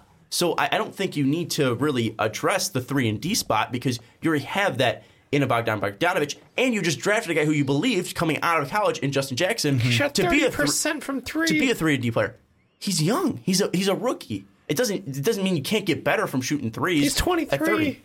That's true. He also struggled. It took him 4 years to learn how to shoot a 3 in college too, and he forgot already. You're not selling Justin Jackson. They also didn't have a true point. Like De'Aaron Fox, again, at his peak, was only averaging 4 assists per game. You know what this brings up? There wasn't a ton of ball movement on that Kings team. Dave I wasn't going to say it, what's but up? Dave just made me think of, I was looking at the comment we got from Riley on our Baker Mayfield segment, and he goes, what does that have to do with the Kings? No. Just think about it right now. From what Dave just said with Justin Jackson, it's like every time Dave beats Ricky or Sean in a debate, take a shot. Alcohol poisoning. Wait, what's it? He said every time Dave beats one of us in a debate, take a shot. Riley, alcohol I love poisoning. you, my boy. I disagree on that one, but all right, my boy. I think I've beaten Dave plenty, and especially on the on the live stream that we did. But again, let's go back to the Kings, because I feel like we're shafting them here, kind of like when they picked Georgios Papagiannis back. Bogdan is a ball he's a secondary ball handler. I think that's what you love to see out of him, because he can split that load with De'Aaron Fox. You're talking about not having a true point the entire year because they're splitting the starting point guard role. I understand that, but now with De'Aaron being your true 1, Bogdan being the 2, I know you hate me for it, but Buddy Hield coming off the bench can take advantage of other teams' second units. His defensive woes are hidden better against second units, so he can be that the match off the bench pretty much, get the team's offense, make sure there's no dip in that. That's why I keep looking. I'm like, don't. Go ahead. I'm not saying that Buddy Hield won't be a starter. Yeah. Or will be he a may starter. Or may not be. I'm not saying he will be a starter. Because, again, for the most part, Justin Jackson was beating him out for a starting spot. I mean, I think Bogdanovich started the most games besides De'Aaron Fox. So they played the 1 and the 2, and then Justin Jackson played 41 Justin games. Justin got a good body, but the problem is, forward. like I said, though, the shot just did not fall for him. He ended the year pretty poorly. He had mixed results. I'll just mixed results. Okay, let's answer this question. Do they have a star on this team right now? Right now, potentially De'Aaron. Harry Giles. Star. Are you confident in that? Yeah, if they get him the right pieces, and I think Mikal could be a nice 3-and-D next to him. Dave, do they have a star? Do you agree with what Ricky said, and that if they put the right pieces around De'Aaron Fox, he will be a star? I want to say yes, but he's not. Why is that? He's not a star. His shot from the outside is going to take time. I don't know unless if he can build it up to where he's a comfortable shooter. If he gets that 3-point shot to like 36%, I'm just a smidge above league average. Just a smidge above league average. Yes, he could be a star, but right now, from what I see, he's an awesome defensive point guard who is quick as lightning, can drive to the hole, but at the same time, he's not a star. No. Well, and maybe a little bit different players because one's a little bit bigger and De'Aaron Fox, but I mean, what you're pretty much describing is Rondo without the passing abilities. I was leaning more towards John Wallish, but sure. The speed is there. Okay. The ability to go elevate near the rim. But is he going to put up like 24 a game and also like 10 assists a game? That's the problem. So passing-wise, I think he can. The problem with passing was you got to have people who put the ball in the bucket, and he didn't have consistent roster up. Or put the bucket in the basket. Put the bucket in the basket, as I always say. Put the bucket in the basket. So I think that's one of the things that contributes to it. We joked about the Trae Young, the missing assists for his team's awful shooting percentages. I think De'Aaron Fox, not to that extreme, but I think that he'll be a 6 assist kind of guy, comfortably 6+ assists. I just don't see him being a guy who's going to be 20 plus a night score for your teams. So he's like, he kind of a little bit worse John Wall. A little bit worse John Wall, but better defensively. Yes. Okay. But without the cojones to nail down threes yet. Still go back to Rajon Rondo, just worse passing. Like, dude, I don't know if you were there for like prime Rondo, but like that place holds a dear place in my heart, and like he was a freaking monster. Are you taking prime Rondo as a number one on your team? Are you taking prime Rondo or are you taking John Wall? I mean, John Wall's one less than prime Rondo. I'm just saying. No, I'm just fucking with you, man. John Wall's a better player, but prime Rondo could do number one on everything. the team. Oh man, it's tough. Just say John Wall because it's John Wall. It's not because it depends on who's on your team. Even if Rondo's your one, you could have a good supporting cast. John Wall is showing right now with another All-Star next to him and one of the most efficient 3 wing players, 3-and-D wing players, and Otto Porter, that he can't win. So what does that tell you? He also only has 3 other players on the team. Anyways, what I'm trying to nail down, and this the whole so argument an All-Star and one of the most advanced stat-friendly players in the league, and you can't win a playoff series. And how many years have you been doing this? That's all I'm saying. John Wall is a fantastic scoreboard player. I think amazing statistically. But at the same time, I don't know if he's a guy who's going to turn the corner and be a superstar and be able to win shit on his own because he has yet to prove that. They're rolling out a Morris brother and they're rolling out Marcin Gortat to help him as well. There's no depth on the team. But what I want to say, though, is what I was trying to get at with the De'Aaron Fox and do they have a star? And the question there is if they don't have an option to take Michael Porter Jr. there, and they're trying to address that 3 position. And we just talked in the Cavs spot, if you're trying to get a star at that 3, and we talked about Mikal Bridges being a 2, why wouldn't Kevin Knox be available, or why wouldn't Kevin Knox be a thought process here? So if I would take Mikal over Kevin. But we talked about that top end. And if we're looking for a star, if you don't think 100% that De'Aaron Fox is going to be a star, that he needs pieces around him, I want to play. Kevin Knox could be an interesting piece because he also fits the timeline because it's not like the Kings are going to be winning in 3 or 4 years. I see Mikal Bridges as adding to a team, adding to a 1 and 2 already. Answer me this, and this is for both of you. We're going to play our favorite game here on Most Valuable Podcast, Blind Resumes. I can't see them. So. You can't see them, but I just came up with it now. I'm sorry. Right, paint a good picture. But here's what I want you. Here's player 1. So points per game. And you guys can write this down. Are these college? Yes, college stats. Okay. Both of them are freshmen only, so one and done players. Okay. 16.7 points per game, 1.5 steals per game, 4.5 assists a game, 4 rebounds per game. This player shot 47 from the field, 52 from 2, 24 from 3. Do they play the same position? Yes. Okay. The second person is 19.2 points per game, 0.8 steals per game, 3.6 assists, 3.8 rebounds, shot a field goal percentage of 44.7, a 2 of 49.5, and a 3 of 33.6. Who would you take? Player 1, player 2. They played the full season. They played the full season. Player 1 played 36. Player 2 played 33. Okay, same position, same height, nearly same weight. What's the height? 6'3". So they play the same position? Yes. So and they're in this draft class. One is in this draft class, one is not. So one's De'Aaron Fox from last year, and one is Colin Sexton. Exactly. But who's who? Sniff that one out. Who had the higher points per game? Whoever the second player was Colin Sexton. Yeah. The second one was Colin Sexton. Correct. Okay, what's the point here? My point was, which one would you take? We watched too much. Player A, player B. De'Aaron Fox. I have De'Aaron Fox on my team. I'm not going to draft another point guard. I'm saying, like, the point I'm trying to make is, like, I don't know the point. No. When Dave Colin said Sexton carrying the Alabama team versus De'Aaron Fox. When Dave said he's not a star, do you think Colin Sexton is going to be a star? Because if you think Colin Sexton's going to be a star, then De'Aaron Fox could be a star. That's my point. The only thing that's truly different is the 3-point percentages, where Colin Sexton does shoot a lot better from 3. I disagree, though, because they're different players. I mean, De'Aaron Fox was taken because of his speed, speed, and also his defensive abilities. Lockdown defense. And what he did against Lonzo Ball, piecing him up. And also, eating that ass. De'Aaron Fox had Jesus Christ. His words, not mine. What is with you and asses this week? First the onside kick. Fox said it. I know, but first the onside kick, now here. De'Aaron Fox also had a much better team around him.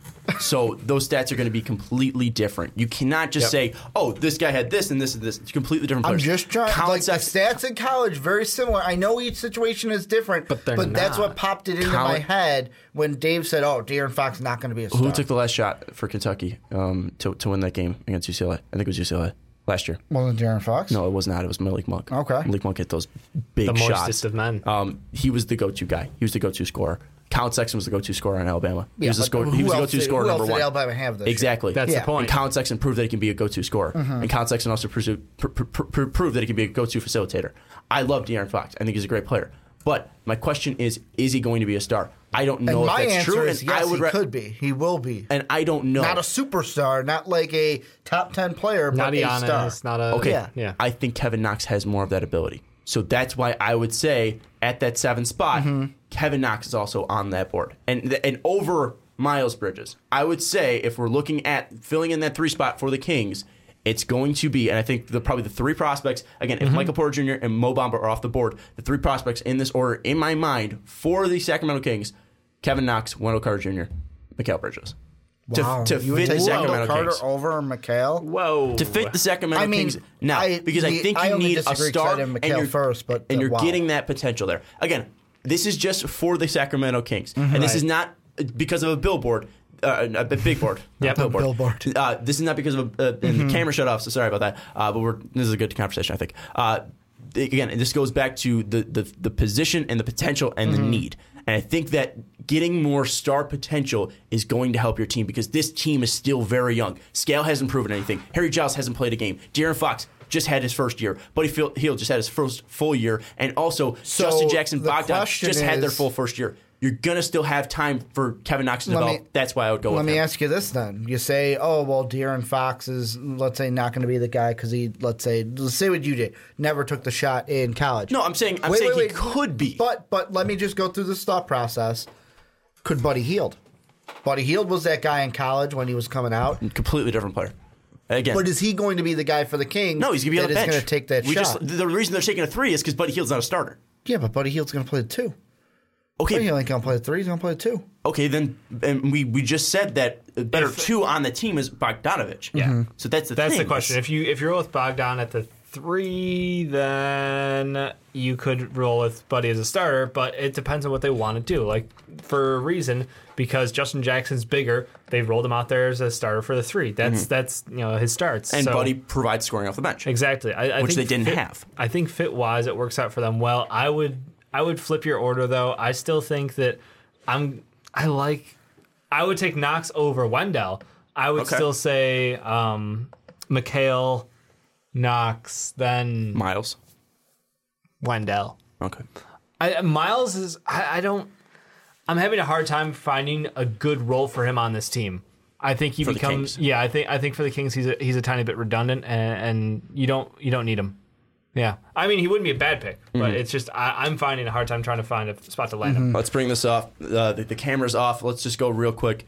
No matter, let's kind of take Michael Porter Jr. back in here, Mo Bamba back in here. Let's say it's 7. Michael Porter Jr., Mo Bamba, Kevin Knox, Mikal Bridges are somehow all available. Let's just throw it on the floor.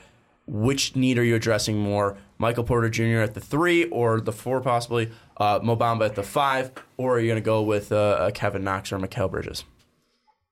Let's say those 4 players are on the board. It's a choice between, like, the 3 we just talked about don't matter. It's between Mo and Michael, and I'd probably go Michael Porter just because of the potential reason, but it would be hard to pass on Mo Bamba because of the questions with Cauley Stein. 70-30 potential versus what you proved. 70% of potential for Michael Porter is still an insane amount to take him. Even if he doesn't look, silky smooth, I'm in. I meant to give him a 1, 2, 3. So Porter's my 1, 2. So Porter's my 1. So we're Bamba, Porter Mikal. 2. So we're going Bamba at your 2 and then Mikal at the 3. Yeah. I would go Mikal at the 2, Knox at the 3. And so you're not going Mo Bamba. You're not addressing that 5. I would not touch the 5 yet. Okay, I'm going MPJ. I'm going Kevin Knox. I'm going Bamba. Okay. For this Kings team, just fit-wise. And I think also you're taking in potential. Kevin Knox still has potential. He's just going to take a while, and I think he fits this timeline. I don't know if he's going to take I don't know. I don't know. Kevin I think Knox he's going to take. He's got a better body. He's got good wingspan. He's got the ability to be a scorer on a team, like a primary scorer for stretches. So we talked about this before. But there's Kevin a reason Knox he's going. screams- There's a reason he's going outside the top 10. He fell off after, like, he was clearly taken off of the number one from his team after partway through the year. So I think he's also limited right now in the game that he has. So I think he has to develop more moves. I think he has to kind of like what Miles Bridges needed to do. A little bit better of an athlete for sure. But Miles Bridges consistently was going to the same moves over and over again. Kevin Knox is doing the same thing. You could almost predict Miles. Yeah, so that's the thing is Kevin Knox needs to become more of an offensive scorer. He has the abilities to be a great scorer, but he needs to develop those abilities. Ricky, you want to say anything final? The only thing I was going to say is I see Kevin Knox as a better fit for the Knicks. Yeah. And I know we already talked about the Knicks. But if he fits the Kings, then I think he fits the Knicks better a little bit with that potential. But the Kings are in front of him. So no, I know, but I think the Kings. The Kings. It's between for me Porter and Bamba. So they're not even right. Yeah, and he's got Knox at like 5 or something. Yeah, I'm just saying, like, again, if the Kings, if we're going back to the original thing where Bridges is on the, McHale's on the board, Wendell Carter's on the board, Knox is on the board again. But I'm just saying, if the Kings feel like Kevin Knox is still a good fit for them. But you're asking me who I feel like would be McHale. Dave, any final thoughts? No, this was a great conversation, boys. All right, again, I'm a man. I'm 28. What? I'm quoting Mike Gundy. He's 40. But I'm not 40. I'm 28, though. I'm Anyways, not 40. If you, for some reason, want to like this podcast, give us a like down After below. all of that, if you're still listening. Rate us 5 stars on iTunes. This was an interesting Fast Break podcast. This probably is why we were here from 11 p.m. to 3 a.m. Last night. And then running it back at 7 p.m. Anyways, if you have any thoughts, down in the comments below, let us know about the Kings, the Cavs, the Pelicans versus the Warriors, and also our Wet Boys. Again, don't forget to rate us 5 stars on iTunes, the Onside Kick, the Primetime Podcast, the Fast Break Podcast, the Outcast. They're not on iTunes yet, but check them out on YouTube. And then also check out Rick and Johnny on iTunes and rate them 5 stars. Also check out mostvaluablepodcast.com if you want to check out the store, and check out patreon.com/mostvaluablepodcast if you want to be on a podcast or if you want to get a monthly Patreon podcast or ask us questions at that $5 tier. But for Dave Oster, Ricky Wimmer, I'm Sean Anderson. We'll see you next time. Thank you for listening to this MVP podcast. Follow us on Twitter at mostvaluablepod for more great podcasts.